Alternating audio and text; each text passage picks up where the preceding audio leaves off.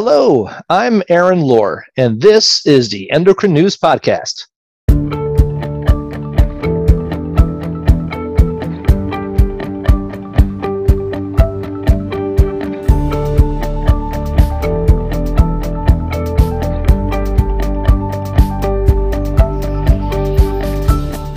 Today, we're talking about an exciting experimental treatment for patients with type 1 diabetes called islet cell transplantation. Before I introduce our guest, let me first say that this episode is made possible through an unrestricted educational grant from Vertex Pharmaceuticals. Thank you for your support. Joining me today to help us better understand islet cell therapy is Dr. David Beidel, a practicing endocrinologist and assistant professor at the University of Miami Miller School of Medicine. Thank you for being here today, Dr. Beidel. Thank you very much for the invitation. Happy to be here.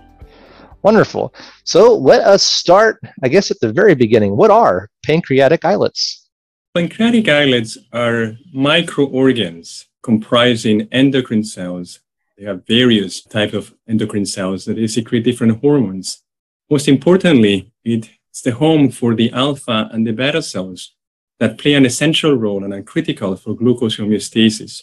The alpha cells being the ones that secrete glucagon, and the beta cells being the ones that secrete insulin. And indeed, it is actually the beta cells, the ones that are the target of the autoimmune attack, which ultimately leads to type 1 diabetes. So we're already starting to see a little bit of a relationship with type 1 diabetes and these islet cells. So how are the islet cells used to treat type 1 diabetes? And where do the islet cells used in transplantation come from?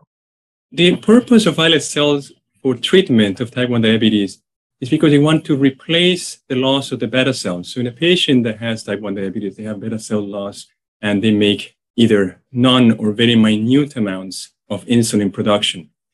And the strategy here is to replace that by providing the islets, and again, to replace the beta cells to allow the recipient to again have their own insulin production and therefore improve and stabilize their glucose control. And the islet cells come from deceased donors. This is a donor that has donated their organs, and therefore, through a process of harvesting the pancreas, the islets, they're then removed through an isolation technique where we separate them from the rest of the pancreatic tissue. And it is those islets that are ultimately transplanted into a recipient, and they're lodged into the liver. Usually in transplants, patients need to take immunosuppression medication to help prevent the body from rejecting the transplant. Is that true in islet cell transplantation also? And if so, how might that complicate treatment?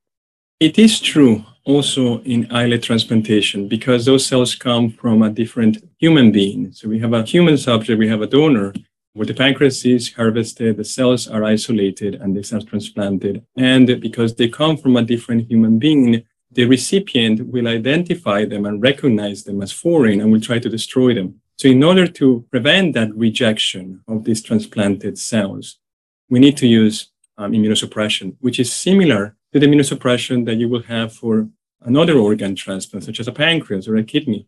So in the past, steroids were a hallmark of immunosuppression. And you can imagine the impact that can have in a patient with diabetes, as the blood sugars will go high because of the effect of the steroids. Fortunately, in islet transplantation, the current immunosuppressive strategies are steroid sparing or steroid free. So we do not use steroids in islet transplantation. So at least we eliminate that effect on glucose control.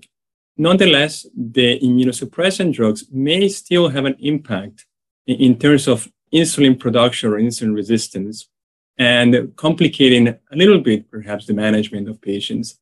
But if an adequate mass of islets is transplanted, patients can do quite well, and several of them can actually become insulin independent. Right now, islet cell transplantation, from what I've seen, is considered an experimental treatment by the FDA.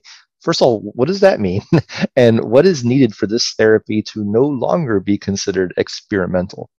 Indeed, islet transplantation, and I have to highlight this, in the United States, is still an experimental treatment. In Europe, in Canada, it is already approved as a therapeutic strategy for a subset of patients with type 1 diabetes. But in the United States, it's still experimental, meaning it can only be done under the umbrella of a clinical trial. So a doctor cannot just prescribe, or a patient can request an islet transplantation. It needs to be done, again, under the umbrella of a clinical trial.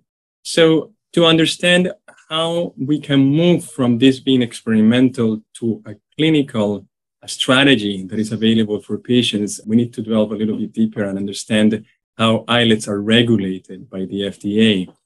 So as the first to an organ transplant, such as a liver, a kidney, or a heart, that is regulated, again, as an organ, islets are regulated as tissue by the FDA, with some particular restrictions, because it's ultimately viewed as a drug product. And therefore, you need to submit to the FDA an investigational new drug application. Clinical trials need to be conducted to determine safety and efficacy. And a phase 3 trial needs to be done, again, to demonstrate safety and efficacy of this product. Once that's done, which already has been concluded, and as a matter of fact, islet transplantation has undergone multiple clinical trials. And again, a phase 3 trial was done and demonstrated safety and efficacy. The next step before this therapy can move to being reimbursed and something that can be offered to patients is the submission of a biological license application. The caveat here is the following. The biological license application is a costly application because it will require then that each particular site or center that wants to offer this as a therapeutic option to patients will need to pay millions of dollars to get this approval, because a lot of changes need to happen in the infrastructure of the sites and the manufacturing facilities. You see, once these islets are being regulated as if they were a drug product, there are certain criteria that need to be met before they are released. It's like looking at a particular drug that is being manufactured. There needs to be consistency in the purity, sterility, potency. And all of that requires for the facilities to change currently to fulfill FDA criteria. But there are other caveats in that, as the first to drug batches and lots that are manufactured outside and ex vivo, islets are not done as such. They are procured from a deceased donor. Depending on the characteristics of the donor, there may be variability. You may not get the same amount of islets from one isolation to the other. And again, the cost of a biologic license application is extremely high because of all the infrastructure changes that will be required to meet with the FDA criteria. And in addition to that, the centers that have expertise in islet transplantation and that conducted the phase 3 trial are academic centers that do not have the means, essentially, to cover the costs of a biologic license application. So we're a little bit stuck, unfortunately, at this point, moving forward, unless, again, a site is able to submit a biologic license application, in which case, if it's approved, they will be able, but only that site, to provide islets. So it sounds like on the knowledge front, we're pretty close, but there are still a lot of barriers still in place, at least from the US side of things, to be able to see this kind of therapy used more widely and with full FDA approval. And it sounds like there might be some other options in the future that might lower some of those barriers or might help out. But we're going to talk about that a little bit later on. I will ask about the future of this later on. But for now, I'm going to shift gears. I'm just going to talk about islet cell transplantation specifically and who is a good candidate for this. So is it for anyone with type 1 diabetes? And if not, who are the best candidates for this therapy? Islet transplantation is not for anyone with type 1 diabetes at this point, because it does involve the need of immunosuppression, and there are risks associated with immunosuppression. Someone might argue we have great technologies nowadays. We have different insulin analogs. There has been an evolution in diabetes technologies that are quite successful. So who is this therapy for? Clearly, we need to have the patients in which we could say the treatment perhaps outweighs the risk of the immunosuppression. And those are the patients that are more at risk and perhaps have a higher mortality risk. And therefore, this is at this point restricted to patients that have impaired hypoglycemia awareness. That is, they cannot adequately sense when the blood sugars are low. And those that are experiencing severe hypoglycemic episodes. Because again, in those patients have actually a high mortality risk with numbers that have been associated up to 10% of mortality if you have episodes of severe hypoglycemia. So again, those are the main factors or criteria that are required for a patient to be considered for an islet transplant. You need to have hypoglycemia unawareness. and they need to have severe episodes of hypoglycemia. And in addition, they need to be patients who have failed standard of care, right? They cannot just be any newcomers that are having severe hypoglycemia or hypoglycemic awareness. They need to have evidence that interventions with standard of care have been attempted and they have failed and they're still at risk. And in those patients, we can clearly justify the use of immunosuppression and provide it with an islet transplant to improve the glucose control and abolish the occurrence of severe hypoglycemia. So you talked a little bit about the risks that come with immunosuppression. Is that the major risk? Are there other risks with islet cell transplantation? So islet cell transplantation, there are risks associated with the procedure itself and clearly with immunosuppression. The good news, I think, is that we've been doing islet transplantation for decades in the context of clinical trials, and we have learned a lot. Islets are lodged in the liver. We typically do this through a percutaneous approach, where the islets are then transfused in a tributary of the portal vein system. It can also be done laparoscopically as well, going through the portal system. And once you do the percutaneous approach, and again, another important aspect is that once you put the cells in the vessel, because again, they're infused within a vessel, the tributary of the portal system, the cells can easily get clumps of red blood cells, and they actually form clots. And the cells will ultimately die because of this instant blood-mediated inflammatory response. You get all this clot formation around the islet. So they need to be heparinized. You need to avoid these clots that will form by heparinizing the patient and heparinizing the islets. And therefore, you have a risk of bleeding because you need to puncture the liver to get into the portal system. But we know that the risk of bleeding is there, and there are interventions that we take care of to seal the tract after the needle is removed. And we have fluoroscopy to guide the interventional radiologists when they are putting the needle and trying to get into the portal system. So I think those risks associated with the procedure, we've learned a lot over the past decades, and we can minimize. Clearly, the risk cannot be completely taken away, but we can successfully minimize the risk. And we monitor 24 hours later, we do an ultrasound of the liver, make sure that everything is fine. A week later, we do another ultrasound, make sure that there's no bleeding, no problems. So again, from that perspective, we're good. It's a procedure that carries, as compared to a pancreas transplant, for instance, a much lower risk. And then you have the risk associated with the immunosuppression. But the immunosuppression risk is the same, and it will be similar to any other organ transplant. And we monitor closely. That is important also that patients need to be monitored closely, because for side effects, not only for side effects, but also to make sure that we're achieving the target levels of the immunosuppression that will allow for the immune system not to reject the islets, and therefore for the graft to not be rejected and to maintain metabolic control. So those are the main potential risks associated with islet transplantation. You mentioned earlier that islet cell transplantation is already being done in other countries and that clinical trials have been going on for some time. In general, how successful is islet cell transplantation as a treatment for type 1 diabetes? Islet transplantation is very successful. What we have seen in centers that have expertise, that have been conducting this for years, it's about 70% insulin independence. 70 to 80% on average is the insulin independence at 1 year. And at 5 years, insulin independence rates can be as high as 50%, similar to pancreas transplantation, in patients that their immunosuppressive strategy consists of potent lymphodepleting agents and TNF-alpha blockade. But again, this is in the context of centers with expertise and using this sort of immunosuppression. But that's from the perspective of insulin independence. But we view islet transplantation not only from a perspective of insulin independence. A major goal for a patient with type 1 diabetes receiving this therapy is improvement in metabolic control.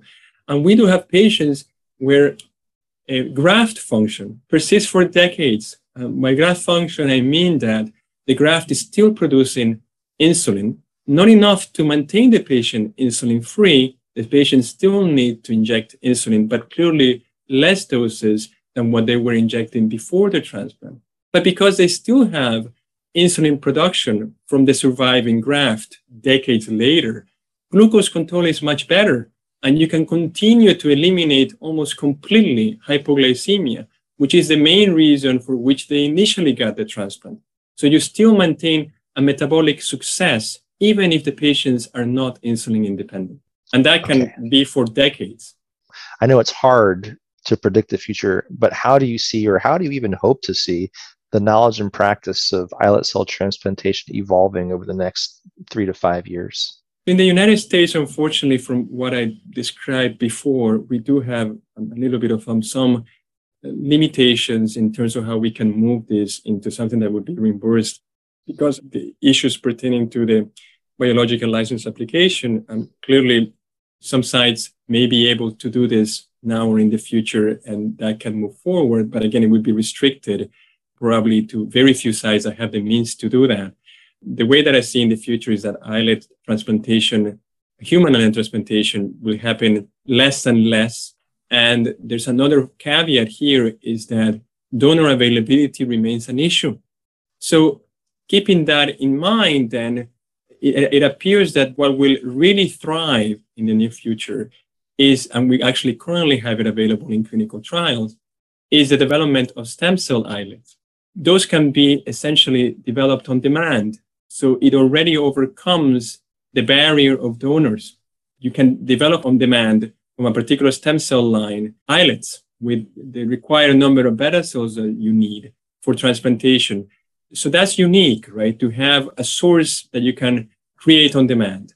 But now what is required is to demonstrate that this has efficacy and that it is safe. So the clinical trials are being conducted at this point. And so far, we do have already preliminary data of success with these stem cell islets producing insulin and improving metabolic control in subjects on a current clinical trial that is being performed. And I'm fortunate to be a part of that trial. And so what do I see in the next few years? Stem cell islets will continue to move forward, being it as cells that are transplanted in the liver or with encapsulation techniques to minimize the needs of immunosuppression. Because again, another limiting factor for this particular cellular therapy is the need for long-term immunosuppression. And that also restricts the patients that we can give it to. And if we develop immune tolerance strategies, we have no problems with the source of the product, then this could be applicable to a larger patient population. But again, at this point, we will have in the next 5 years advancements in the stem cell arena of islet transplantation. And hopefully we'll also have advancements in how these cells may work in encapsulated devices that prevent them or shield them from the immune system. And if those are successful, this will likely move forward rapidly and ultimately provide an option of treatment for our patients with type 1 diabetes. And in parallel, I'm hopeful that research also continues to move forward in Europe and in Canada, where this is already approved, and it doesn't have to go, it's no longer experimental. So it will continue to evolve in Europe. Again, they may be able to test other immune tolerance strategies, and hopefully things may be revisited here in the US later on.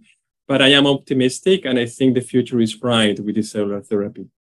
Well, we are just about out of time. This is a fascinating topic, and my thanks to you, Dr. Baidal, for joining us and sharing your expertise. Thank you very much. And that's all for this episode. I hope you enjoyed it. If you'd like to learn more about islet cell therapy and type 1 diabetes, I invite you to check out an article from Endocrine News, the magazine, that covered this topic brilliantly earlier this year. The article is titled, "Islets in the Stream. Could stem cell technology be an eventual cure for type 1 diabetes?" and includes quotes from Dr. Daniel Drucker. We'll link to that article in today's episode description. We'll be back soon with another fascinating dive into the world of endocrinology. Until then, thanks for listening. Endocrine News podcasts are a free service of the Endocrine Society. To learn more or to become a member, visit the Society's website at www.endocrine.org.